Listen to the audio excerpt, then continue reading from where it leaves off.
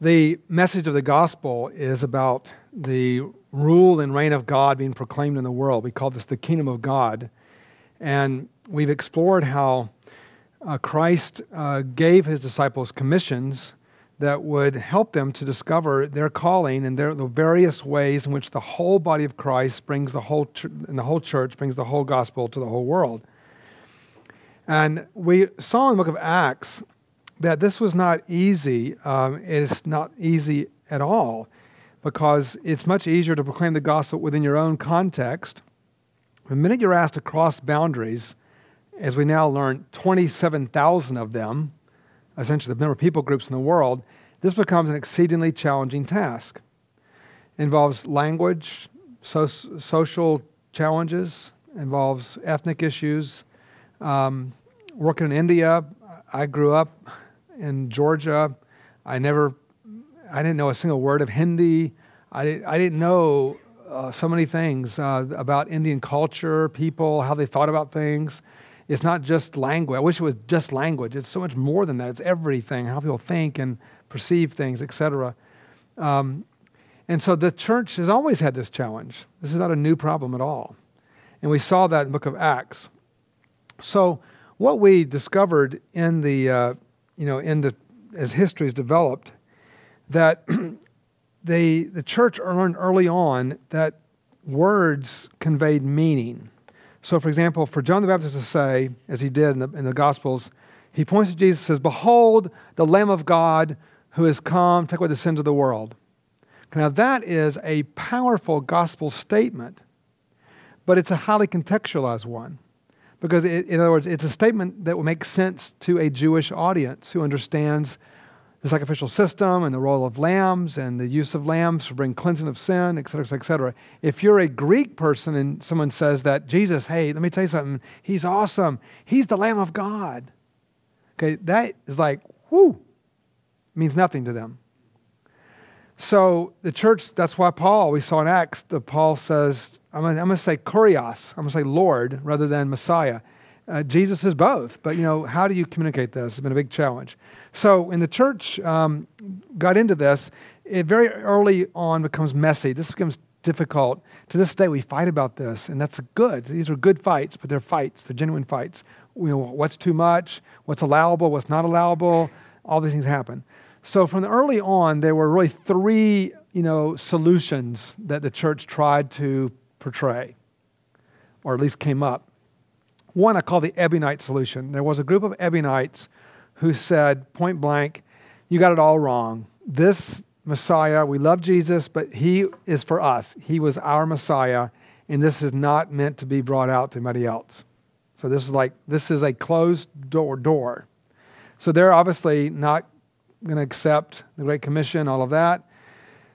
And the Ebionite solution is that it's just too dangerous. It's just, we can't communicate this across cultural lines. The church, of course, said no to that.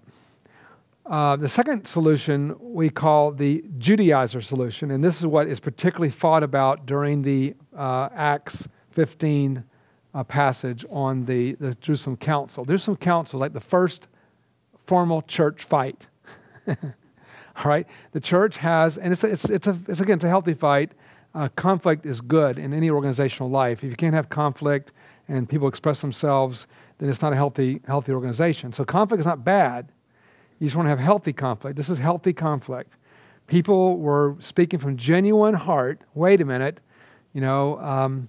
we want to know what are the means or the terms in which a Gentile can come into the church.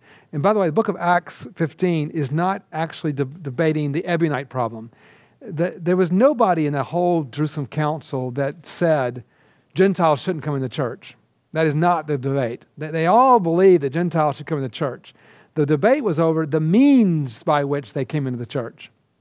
So the Judaizer solution was, yes, the Gentiles are welcome, but they must come through our doorway. They must come through the Jewish doorway. They must be circumcised.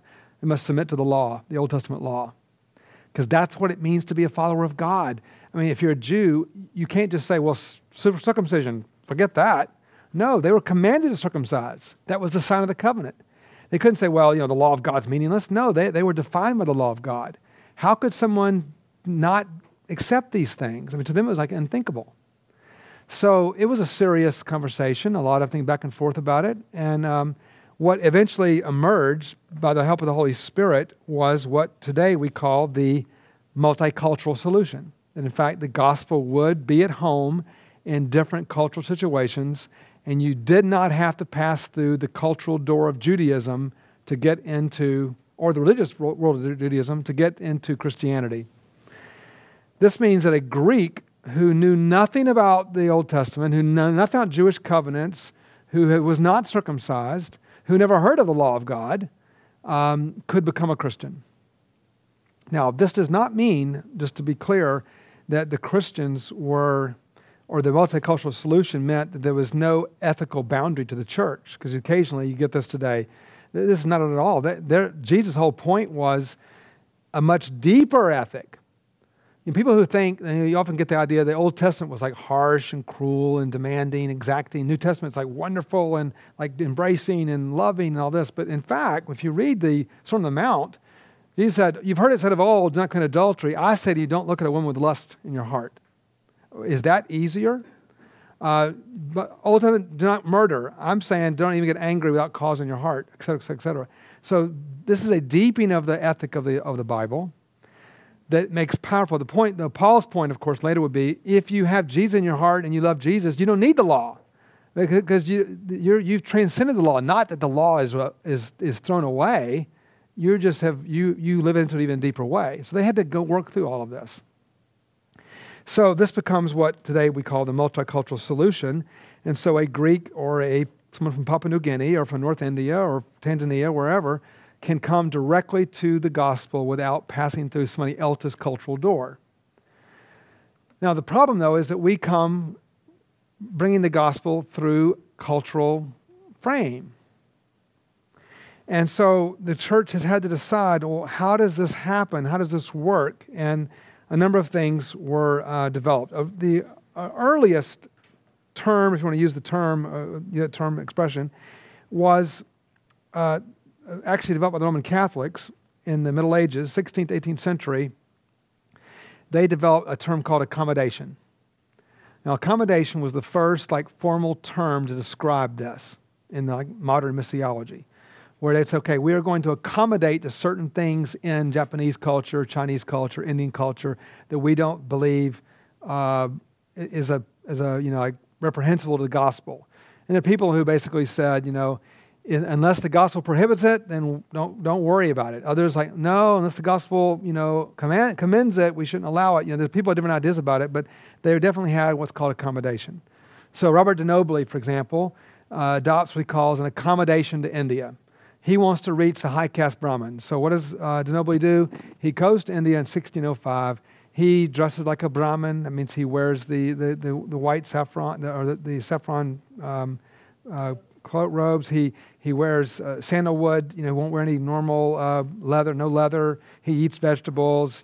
He follows the kind of Hindu world in order to reach them. And they had a big debate about this. The Roman Catholic Church fought over whether this was a good idea or not.